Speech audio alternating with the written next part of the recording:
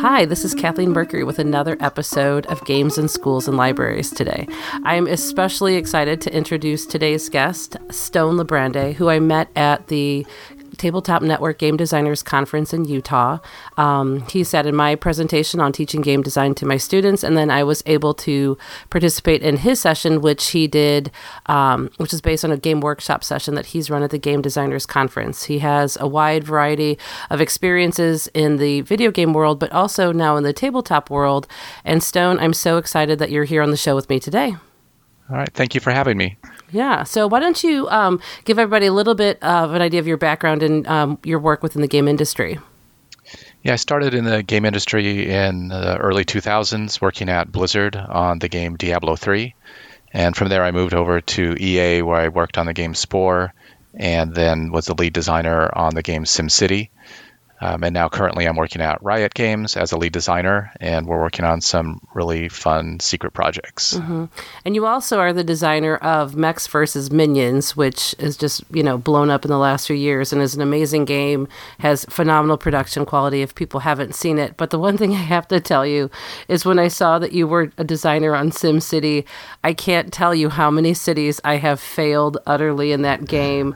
I would get them to a certain point, and they just never seem to thrive. Like, whatever you can do wrong, I think, in that game, I just could not ever get it to be good. And so it was so, like, but I mean, obviously at some point I stopped. But the thing is like, even for something that, gave me so much frustration, it was such an interesting project, I would imagine, for you to work on in terms of the design, in terms of having all these sorts of moving, interlocking pieces. Yeah, it was a pretty incredible project from a systems design point of view. You have hospitals, you have schools, you have pollution and sewage and wealth disparity and all sorts of things. I mean, one of the things that you were talking about is like it's hard to get the city to really thrive. And Mm-hmm. part of that is the pushback that we put on the player, because if we made it so that you could win the game, then you would just stop playing, right? It's like, oh, I beat the game, so I need to move on. But in the real world, cities tend to have problems as they get bigger and bigger. That's where the worst problems start to happen. So what I found with the players of SimCity, depending on their goals, their city's successful because we don't give you the goals.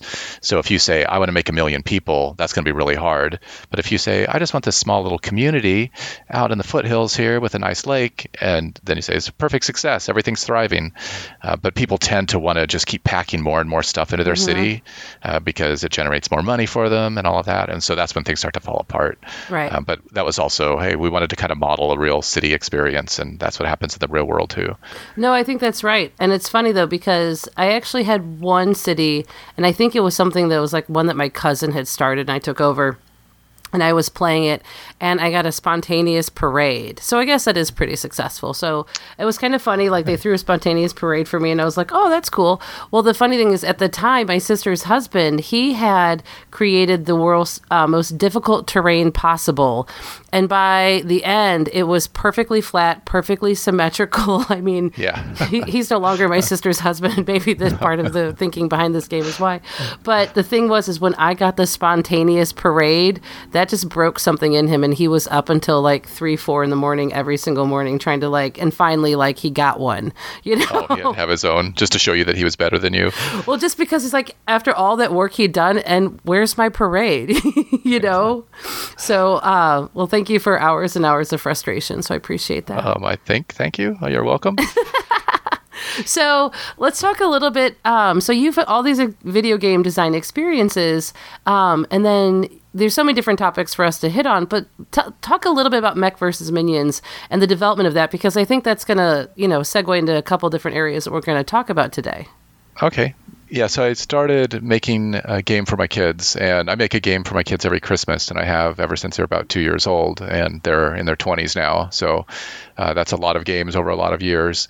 But Mechs vs. Minions was one I made when they were around teenagers, and the original idea for that game, it was called Weapons of Zombie Destruction, WZD, and you had a bunch of zombies, and then the players controlled robots that tried to kill the most zombies. And very much, the mechanics are very much similar to Mechs vs. Minions with the programming cards. Mm-hmm. And my goal there that year was my kids, at being teenage boys, were just into video games constantly. That's all they wanted to do was play video games. and they had asked that Christmas for the game Tony Hawk Pro Skater. And my challenge as a game designer was like, could I make a board game that when they open it up as a present under the tree, that they would rather play that game than play the Tony Hawk game, which I also got them for Christmas. And so this was kind of my test. It's like, okay, am I a good enough designer that I could rather have them play my board game than play this really hot new video game? So I kind of just cheated in a way. I said, like, I'm just going to go full throttle. I'm going to just like get 100 zombies. I'm going to throw them in a box. I'm going to get these really cool mech figures, put them in a box. And when they open the box, it's just going to be filled with zombies and robots. How could a kid not want to play that? And sure enough, it worked. Like they opened it up. They're like, what is this? We got to like get this out. We got to play it. So that was kind of the inspiration or the origin of the game. And most of the games I give the kids at Christmas, they're not really play tested thoroughly because they're like gifts and they're secret. And so we actually end up developing the rules as a family kind of after Christmas, after we start playing the game and get a few iterations in.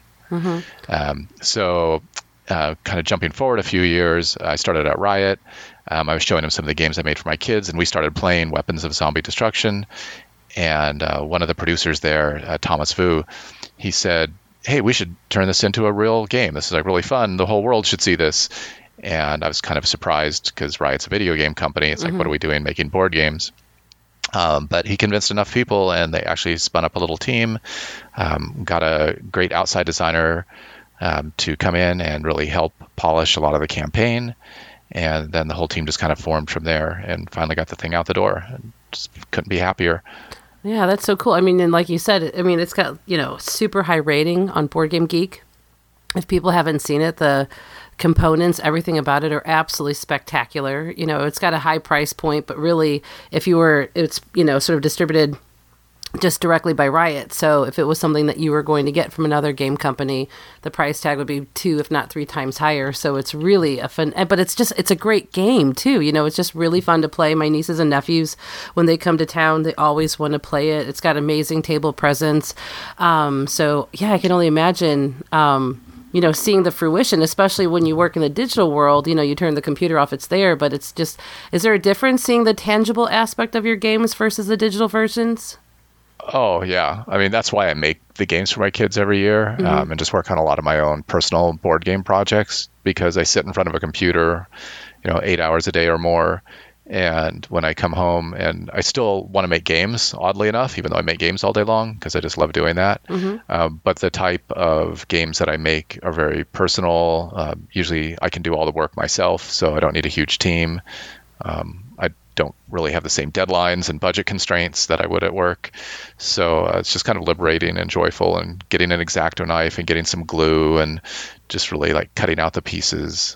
I actually have access to laser cutters and 3D printers and things like that. So my games have been becoming more and more sophisticated over time as I use some of these different machining technologies. Oh, that's so fun. Well, so one of the things, and this is a resource that people should definitely check out, on your website, stonetronics.com, you list a number of your talks that you've given at GDC, and one is about 15 games in 15 years, and this is about the games that you've designed for your kids. So let's talk about that, especially, for our listeners who are probably interested in, just game design, teaching game design, but also too is, creating classroom experiences for their students that, are game based. You talk about these different lessons learned. Can you talk about some of the main ones that you sort of discovered over the years that I think our listeners could find relevant? I mean, there's so many because I've done so many years worth of this stuff. And I would say the main overall lesson is that people change over time. So seeing the kids grow up, like I said, starting when they were 2 years old, the kind of games that they're going to play when they're 2 are completely different than they're going to play when they're 18. And the growth that they went through and just where their brains were at in their development process about like dexterity and mental challenges and more immersive parts, like where they would just want, robots and zombies. So having gone through that whole thing, I think has really made me a much, much better designer, because it's forced me to think outside of myself constantly. So like every year, it's not about what do I think would be cool, although I do think robots and zombies are cool. I would think, what do the kids or what are they going to want this year? What's going to be great for them? And as you know, teaching kids, like, they're the best critics in the world. They'll tell you that something sucks in 1 second, and they might not even say it in words. They'll just get up and leave and go do something else, right? They don't care. It's like, so it really puts a honesty bar on the work that you're creating. But what I found, again, kind of another general lesson overall, is that the game doesn't need to be done per se. Like, we're not shipping these things, so who really cares? I don't have a publisher. I don't have these deadlines. So all that really needs to happen is that every time you sit down with it, you just engage everybody around the table. And if that means changing some rules around, and that means doing something different or adding a new piece to the game, then you just do it. Because it's not like we're in a tournament or there's no official rules or referee watching us. So that flexibility and that openness in gaming, to me, it's really the core of why humans even play in the first place, why they play games. Right. And a lot of that sometimes get lost when you play a computer game and the computer's enforcing the rules, or if you cheat, you get kicked off the system. We can just be very flexible with all the stuff that we do. And I think that's another kind of broad lesson that's kind of common across all the games. Well, and that's a good question, I think, or just a question that pops up as far as, for you as a professional game designer, and thinking about your audience, but also as a parent, and thinking about, games as far as, from not just an entertainment aspect, but also as far as like, helping develop, their, social, emotional growth, just, learning how to play and take turns and win nice, play nice, lose nice, that sort of thing. What do you think, like, how does that play into what you do at work? Or I'm trying to think how I best want to phrase it. Well, let's just start there. So when you're thinking about, games and designs for your audience, for like the social aspects, how does that inform the process that you go about? So at work, especially at EA or a big company, it's going to have testing facilities, and you're going to have like insights groups who help you gather data about market size and audiences, and figure out the best ad campaigns. And there's a lot of stuff going on there. Most of it's around money, right? Like the company is trying to generate as much money as possible, and so they want to hit the right target audience, and they really want to know who to target for all their advertising spends and things like that. So a lot of times as a designer or a development team, we have to kind of step out of who we are and get this empathy for our players, and really try to understand, like, what do the players want? And in some ways this can get harder and harder as you get older, because if your players of your game, let's say, are teenage boys, most of the people in your company are not teenage boys. Like, they're going to have families, they're going to be college graduates, they all have jobs because they're working right now. And so you can start to lose touch with what it was in that audience, what they're really looking for. I think the Roblox game is a great example of that, where from an adult's point of view, or from a gamer's point of view even, you look at it and you're like, why would any kid want to spend a lot of time in here? But then when you look at it from the kid's point of view, especially like 10 to 12-year-olds, it's more of a social hub. It's a place to get together and have like these experiences that you couldn't have in the real world. So trying to understand it through the eyes of the audience is probably one of the biggest things when you're working at a really big company, to really target in on that intended audience and make sure that you're delivering what they want. And how do you think your kids have benefited from the games you've designed for them and with them, the games you've played with them? How do you think your kids have benefited from that? Well, the straight answer to that is they're awesome at games. They beat me at games all the time. My sons are like, in video games, are always at the top of the leaderboards. They're very competitive. They love to win. So I think that's mostly good, because it has that, they're both very essentially top students in school, A students and all of that. So I don't know how much I can put on the games that we played, because my wife also does a great job of educating them and keeping them in line. But the skills that they have, so my older son is an engineer and works at Uber on the databases, which is a really like crazy amount of intelligence needed, I guess, to do that. Sure. And then my younger son is a musician and is really into like writing his own music. and kind of went off in this creative endeavor. And he's recently started writing some music for some smaller like indie game companies. So he's kind of in that video game space in a way, but in a different aspect of it. Yeah. That's interesting. Well, let's talk about teaching game design, because you do that too. And what I really love too, especially for one of the links you sent me, is all about the games that you teach in order to teach game design. And I think, especially for myself, when I first started teaching games, it was students did a lot of writing because I was very new. I was figuring out as I went on. I was just, basically like, hey, let's make games and what do we need to do? And that didn't work out very well, or that was kind of boring, so it was like this sort of like fumbling process to find what would work. And so as time has gone on, what I do with my students is getting more towards that, but certainly not where I would want it to be perfectly, as far as, having the kids do it. So let's talk about, how you developed your classes in terms of, and how, the games that you use to teach games to your students. Okay. Yeah. I started teaching at a smaller college here in the Bay Area, Cogswell College, in around 2001. And at the time, there wasn't really a lot of information. There wasn't many game programs in schools in 2001. And so there was a couple textbooks and things like that, but nothing that really made it easy for me to set up the class. So I just kind of invented my own thing and just cobbled together a bunch of different things. And most of the workshops, and you probably know this as an exercise of like, here's a box full of stuff, make a game out of it. That's so infuriating to me, because I don't think that's fair, honestly, because there's so many different avenues and it's so overwhelming, and it's frustrating and you don't feel successful. What I do with my students is I have them make a race game. I'm sorry to interrupt, but I make a race game because then, they know the objectives and they know the victory conditions. And so how the race is won, of them playing around with different ways to play the game, is really what I want them to focus on. But like I said, that same frustration, because I've been to workshops like that too, where it's like, this is great, go make a game. And it's just, you don't know where to start.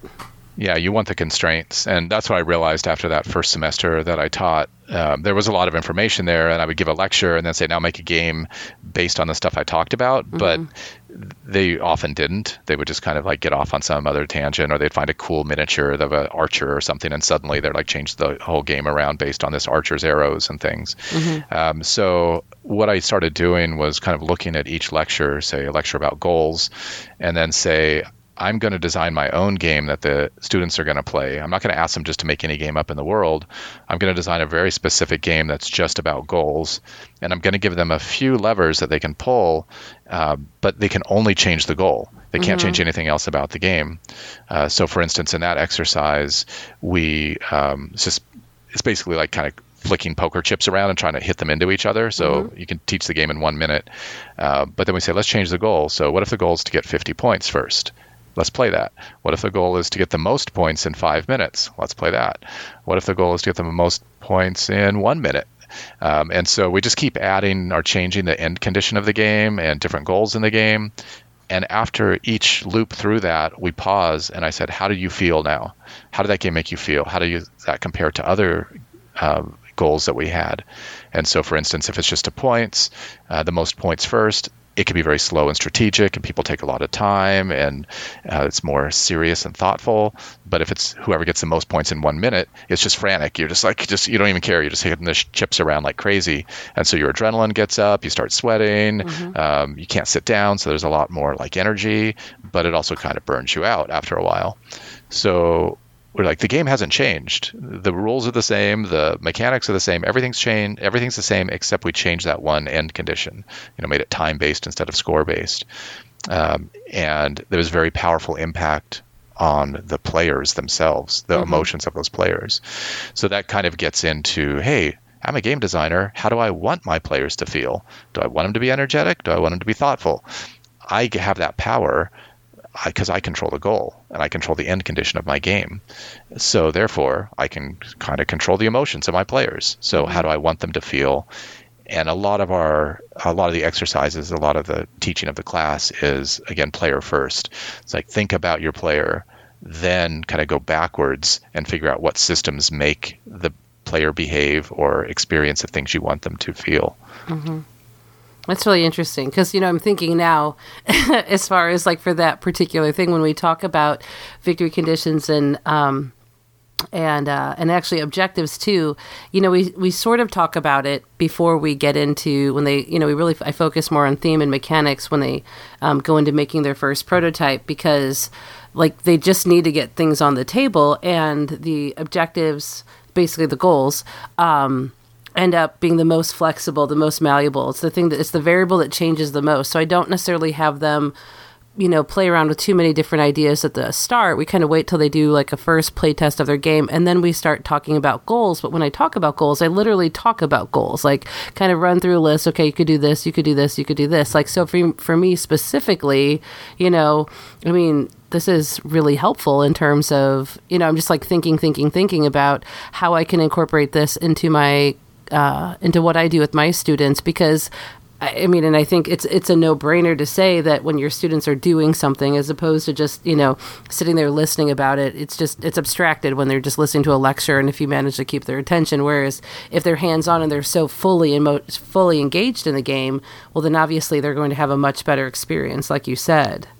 Yeah, and it sounds like you've already done, most of the work, which is if you have a list of goals, then you're already partway there. The thing would do is make a game for each one of those goals and have the students actually play it, and then talk about the goal. So instead of like, here's a list of 10 things, and then in 10 minutes you go over the 10 things, it's like, here's a list of 10 things. Today we're going to talk about number 1, and we're going to play it in experience and make sure we all understand it. And then tomorrow we're going to talk about number 2, and so on. And splitting it up that way and actually getting that hands-on, I find is like super important, because like you said, the lecture, the theory, sure, it's all like good stuff, but especially the younger the kids get, the less relevant. It's not going to mean anything to them because they just don't have the experience of having played all of that stuff. So the example that I use that exemplifies this is the game Alhambra, which is a great game, classic game, collecting money, building out your palace. And the thing is the kids just think it's really dry and boring. So any lessons as far as the game from that perspective goes, in terms of like, how the money cards tie into the building tiles and looking at the array of building tiles and all of that, it's kind of lost on them because they didn't really care about the game. So they're like, yeah, okay. I mean, not necessarily categorically across the board, but generally speaking, the more engaged they are in a game, then the more that they think it's great, that they want to play it over and over again. And I think this is what you're talking about when it comes to like knowing the age level that you work with. The game Coup, I would have kids at Board Game Club want to play that game every single week, because it was a game where they could very quickly just kind of get invested in, and then it would be over and they could quickly play it again, and that just really appealed to them, as opposed to, sitting down playing something that's, longer, more drawn out.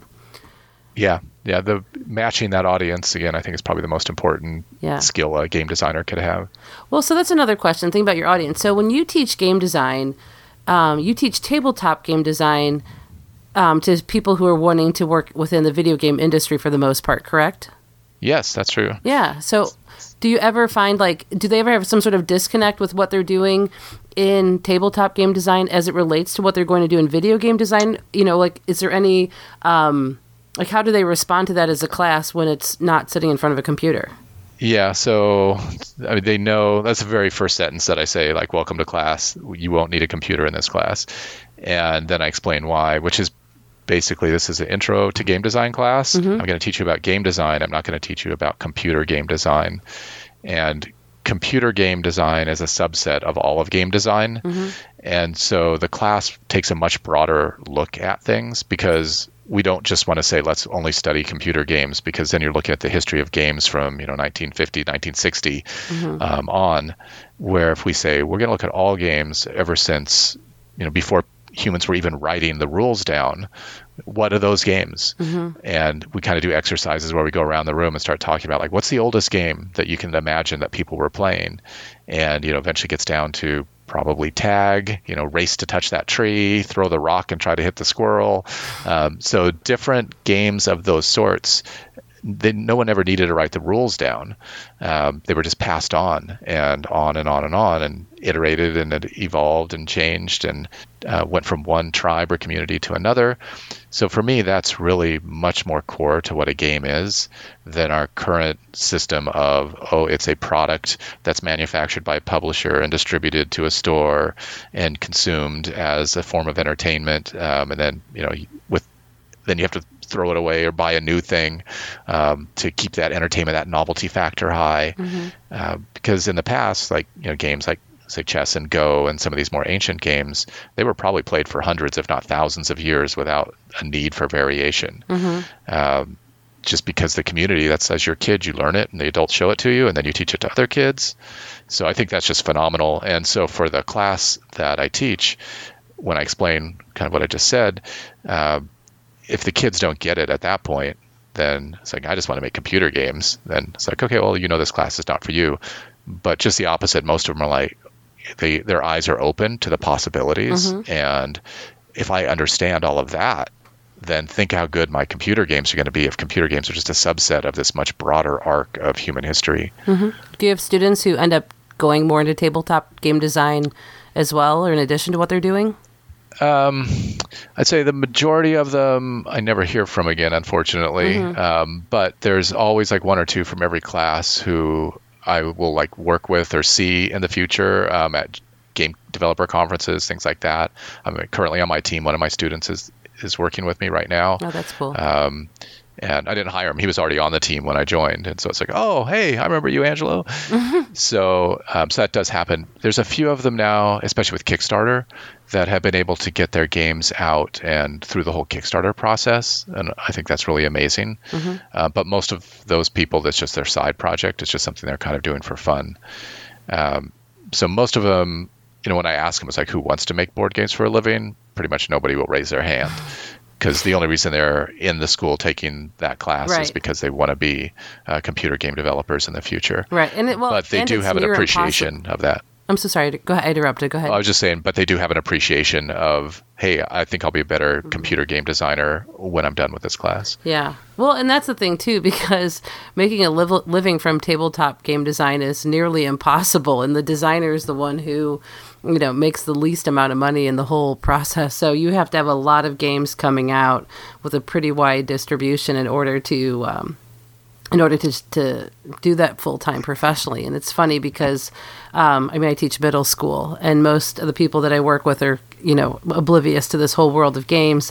And so, and they've heard little bits and pieces about what I do. They're like, oh, are you going to stop teaching and do game design professionally? It's like, well, considering last year, I think the sum total of money I made for, as an advance for one game was, I think, $1,500. And the amount I've spent going to conventions and everything like that, easily eclipses that. So no, not anytime soon, unless I have a really nice van that I want to live in by a river, I guess. But yeah, and that's why with me and making the games for the kids, I just don't set that goal for myself of trying to make any money at all. It's only going to be an expenditure, and the value is going to be the play, which how do you measure that? Right. And so, if you're at a big company, you measure units sold, and that's the sign of success. If you don't care about the money, then you just measure laughs, you measure camaraderie, you measure these other social aspects that aren't very easy to put hard value on. But nevertheless, at the end of the night, everybody's smiling and had a good time. It's like, how much is that worth? It's like, okay, that's great. That experience that we all had. So it really is just a framing of why people make games. And again, it kind of goes back into what I said about in the past. Games weren't about making money. Games were about just sharing in culture and passing on oral traditions. And to me, that's much more what I'd rather work on. Of course, I have to pay the bills, but I have a job doing game design, so that works as well. Right. Well, and that's one thing I think that's a really good point, because we'll touch on measurement, especially as maybe get into some a little bit on assessment. But the hardest part for my students, and this was the direction my talk went to at the Tabletop Network conference, because it was called Unexpected Lessons from Designing with Kids. And the presentation I gave was different than what I had originally come with, because I presented on the second day and a number of people talked about things I was going to talk about. But the big sticking point for me was, I teach kids. And while the process is the same, we don't get into anywhere near the technical aspects that other people do. And, I was really like a lot of the first day thinking, what can I bring to this discussion that's meaningful and valuable, that's, more unique to me than probably anybody else here. And the one thing is for me is ultimately, when I teach game design, I teach failure. I teach my students what failure is. And I don't like the term failure. We say setbacks, but you know how that goes. But honestly, a lot of my students, they're gifted. They do very well at school. And none of them have really ever had to struggle because, they're 12, 13 years old. And so when I give them this project and they really struggle to get through it, for many of them, it's really, really hard to see success in the project, from the start. They like doing it, but they're always really worried about their grade. And I tell them and I show them, like, assessment wise, like, I'm not going to sucker punch you and be like, oh, well, your game's not fun and this mechanic doesn't work. I'm looking for growth. I'm looking for development. But that's, I think, a really important part to emphasize. And that's why I need to shift. I think I'm going to redo my final assessment because I do, focus on some of the more, aspects of like the rules. Are they clear? Are they consistent? And honestly, they're not really ever. I mean, they make progress. But that's one thing, is how to get to see success in a project where it's not done, it's not finished, it may not be good. How do I get my students to see that? How can I get them more uniformly across that goal line of being happy with what they've done? Yeah, because it's more of a matter of, is it better than the last time? Mm-hmm. And it's not that it's ever finished. I have games that are like over 10 years old that we still break them out and like, you know what, this would be better if I change this rule around. Mm-hmm. And that's just part of the natural iteration of game, the loop that you have to go through. So, trying to get the kids to understand that the playtesting aspect and the feedback aspects and the iteration and the change, that's what the game design is all about. It's not necessarily about the end goal. Mm-hmm. Especially like for me with a 6 months class, a semester, actually I guess it's more about 4 months total. There's not enough time to do that, mm-hmm. like just period. Like you can't make an awesome game in that short amount of time, especially if you're a novice who's never made a game before. Mm-hmm. So we much more focus on just the growth, and as long as you're a little bit better than the last time or you've learned something new, then you're moving in the right direction. Mm-hmm. So how do you assess what you're doing with your students? So it's a college level class, so I don't have as a lot of like the standards and things mm-hmm. like that more of a public school might have to have. We're basically, it's a letter grade system, and I've tried to make it as fair as possible because games can also be incredibly subjective, right? Of like, I just don't like that theme, so right. But your game was mechanically sound, things like that. So I basically divided up into, the majority of the class is just that you showed up because it's a workshop class, mm-hmm. and so a big chunk of your grade, like 65%, is just whether you attended. If you're there, you get the points, and if you weren't, you don't get the points. And so that's really simple to measure. Mm-hmm. But we can't go, like if somebody misses a class, there's no way that they can get the information, because I'm going to bring the whole class in so you can all like play games together again, mm-hmm. just because you were late that one day or missed that one day. So I'm really clear up front that attendance is the main thing. But then after that, there's a chunk of the grade that's about their final project, which is the game they have to make, and they have to do it all by themselves too, because I found that when they work in teams, there's always that question of like, who really did the work here? Somebody gets stuck doing more than they should have, right. And one person doesn't live up to their obligations, but at the end result you can't tell. So I just said basically, like, you got to make your own game. You're completely responsible for the rule book, the atmosphere, the analysis that has to be done, and then I'll just grade on each of those things. Mm-hmm. So the rule book, which is like the ease of use of the rule book, how well it's organized, if they have good grammar, that's like 5% of the grade. Mm-hmm. The graphic design, which is just what colors did they use, how was the theme expressed, how easy was it to work the user interface, like if they have paper money and it's all blowing all around, or they have really nice metal coins, things like that. Mm-hmm. That's another 5%. Then they have to turn in an analysis of the game. Basically, it's postmortem of the experience that they had. Like, where did you start? How did you change along the way? And that's just kind of a written essay, almost a history of what they went through and why they made the changes they made and what they thought would happen, why it worked or didn't work. And in some ways, that's kind of the most important for them, because that's a self-reflection, and it gets back to the journey aspect that I was talking about. Like, this is a process, and notice how you have grown along the way as your game has developed. And then the last 10% chunk of the grading is what I call fun, and this is my very subjective grading on all of this, which is just like, did I have fun? And a lot of it gets into, would I want to play that game again? Were people laughing, or were they on their phones?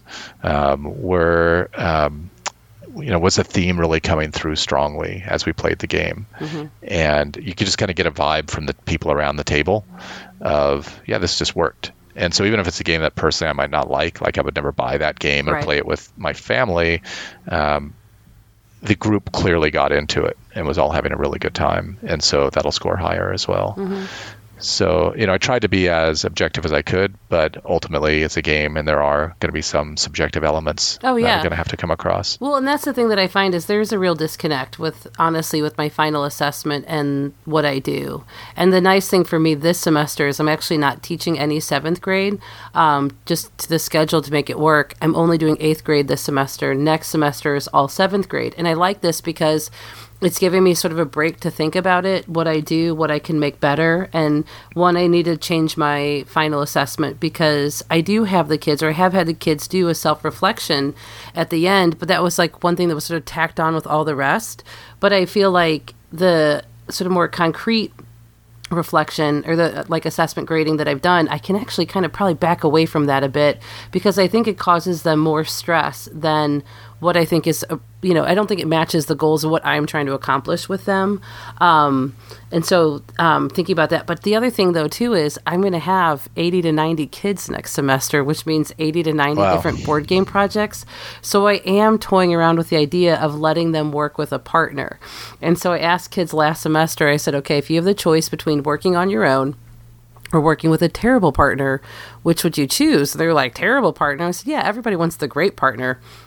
But sometimes you get the terrible partner. And it was interesting because one of my students, who's one of my, most intelligent students, brightest students, and he said terrible partner. And I said, really? I said, is it because you think, if they mess up, you're just going to take it over and just do it? And he said, well, that's part of it, but really it's still somebody else to bounce ideas off of and to work with and everything. And I thought that's a really good point. So I'm playing around with that. Because usually kids always want to work with a partner at the beginning. But when I asked kids at the end of the semester, almost all said they would rather work on their own, knowing what they knew about the game process and all that. Okay. So it's there's lessons in working with partners too, right? As far as the school system goes, it's like, hey, that's the real world. You're probably not going to have the luxury of just working by yourself all the time, and learning team dynamics and learning how to navigate those conflicts is actually really important learnings. But I understand. Yeah, that could be a little challenging. Right, but I'm going to let them have that choice because I think some will see that, some won't. I think it'll be a whole different sort of challenges for me. But on the other hand, I'm kind of ready to mix it up and just to see what happens. So we'll go from there. The other thing I'm playing around with is having them do their games as print and play, because at the end of the semester, I have them post a picture and a description of their games on Board Game Geek and people ask questions. But if I do print and play where people actually have the rule books and they have the games that they could actually, play them, then it might, it's, not just from sharing an idea out there, but actually putting their game out there and having other people maybe even giving them the chance to experience it. So, as you start to go that route, which I think is great, but it's skills that aren't necessarily game design skills. They're very valuable skills like layout and editing and presentation and stuff like that may not have anything to do with the game. Well, that would be design part. Yeah. But that's only if they would have a partner, because then they could conceivably have a little bit more time with the shared resources, put that together. That's kind of, that's the one thing that I'm, maybe a little too optimistic about, but on the other hand, man, these kids, they come up, my graphic design is, Google Drawing and, Google Docs. I do some amazing things with tables. But But they, I don't know. We'll see. Like, so it'll be a fun little experience. I say fun little experience. It'll probably be super stressful, but it's so much fun. Well, I was going to say, I love in your talk, how you talked about that they have to even make the Board Game Geek page, which I think was just incredible. Like, made me feel like, oh yeah, I should probably do that to my students too, because that extra push of the real world now knows about, the whole world knows about your game potentially. Right. I think just adds some extra educational value to It's not just this little thing that's in this one classroom. You're going to get feedback from random people all around the world now, and that kind of opens up their minds to the potential. Oh, it was one of the better ideas that I've had, because it goes from being schoolwork, my school project, to a real thing that's out there, and I talk with the kids, because especially when they're in middle school and they get obsessed with numbers and different things, and like IQ scores, sometimes I try to squash that as quickly as possible, because there is no number stamped on your brain. It's how well you did on a test, and maybe the next day you wouldn't have done some well, or you would have done better. But no, so when my students put their workout on BGG, it's transformative, honestly. And what I want them to see is, of what I always talk about with them, is genius isn't a number. It's your ability to put new truth out in the world. Nobody cares, what, Albert Einstein's IQ score was. Maybe people, maybe took a test at one point. You know what I mean? All that we remember is what you do, not, if you're gifted or not anything else. And so and that's the thing that I try to, convey with them is, the world doesn't care whether you're in a gifted program. The world only cares what you do. And can you produce interesting quality work that adds value to people's lives, that serves something of value, that makes people, have fun, like in the world of games. And so at the end of the day, like, that's what I hope they take from it. And then I say, if you never design a game again, what are all the things you learned from this that you could apply to other things? And they're good, and they come up with lots of different things. So that's good. Great. Yeah. Well, thank you so much for talking with me today. This was so great. I'm so thrilled that you agreed to be on the show. Thanks for having me. Yeah, your class was really inspirational, the talk that you gave about your class, and I really got a lot out of that. So thank you for hosting that. Well, that's super meaningful. No, I mean, I've worked really hard, and, to try to, I'm always, it's like what you're saying, designing for the user and really wanting it to be something of value. And I really, just respect you so much and the wide range of experiences that you have. And so for you to say that means a lot. So I really appreciate that. Okay, great. Yeah, I'm glad to share. That's one of the things. I want to be as open about all of this stuff as possible. And like on my website, just basically everything's free. Just take whatever you want, modify it to how it fits your needs. And just go from that. Yeah, we share that philosophy. So just as a reminder, Stonetronics is where you can find all of Stone LeBronde's resources. You can go to KathleenMercury.com. All of my game design resources are all there for free. And I say the exact same thing. Take them, use them, modify them, do them better than me. And the more amazing games and game designers we have, the more fun we get to play. And life is hard enough as it is. So let's have some fun while we're doing it. All right. My philosophy too. Thank you. Yay. Well, that's so cool. Thanks so much for being on the show. Really appreciate it. How can people get in contact with you or find out more about what you do? The best place would be through my website. My email is up there at stone@stonetronics with an X.com. And I'll send you some links and you can put them up on your website if you would like. No, absolutely. Absolutely. That'd be great. Well, thanks again. This was super exciting. Are you planning on going to the Tabletop Network Conference next year?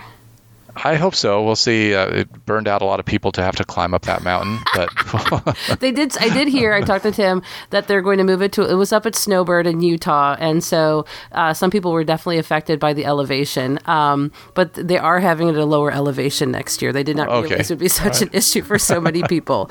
But I guess when they're living in Utah in the mountains all day long, I guess they didn't think about that. Yeah.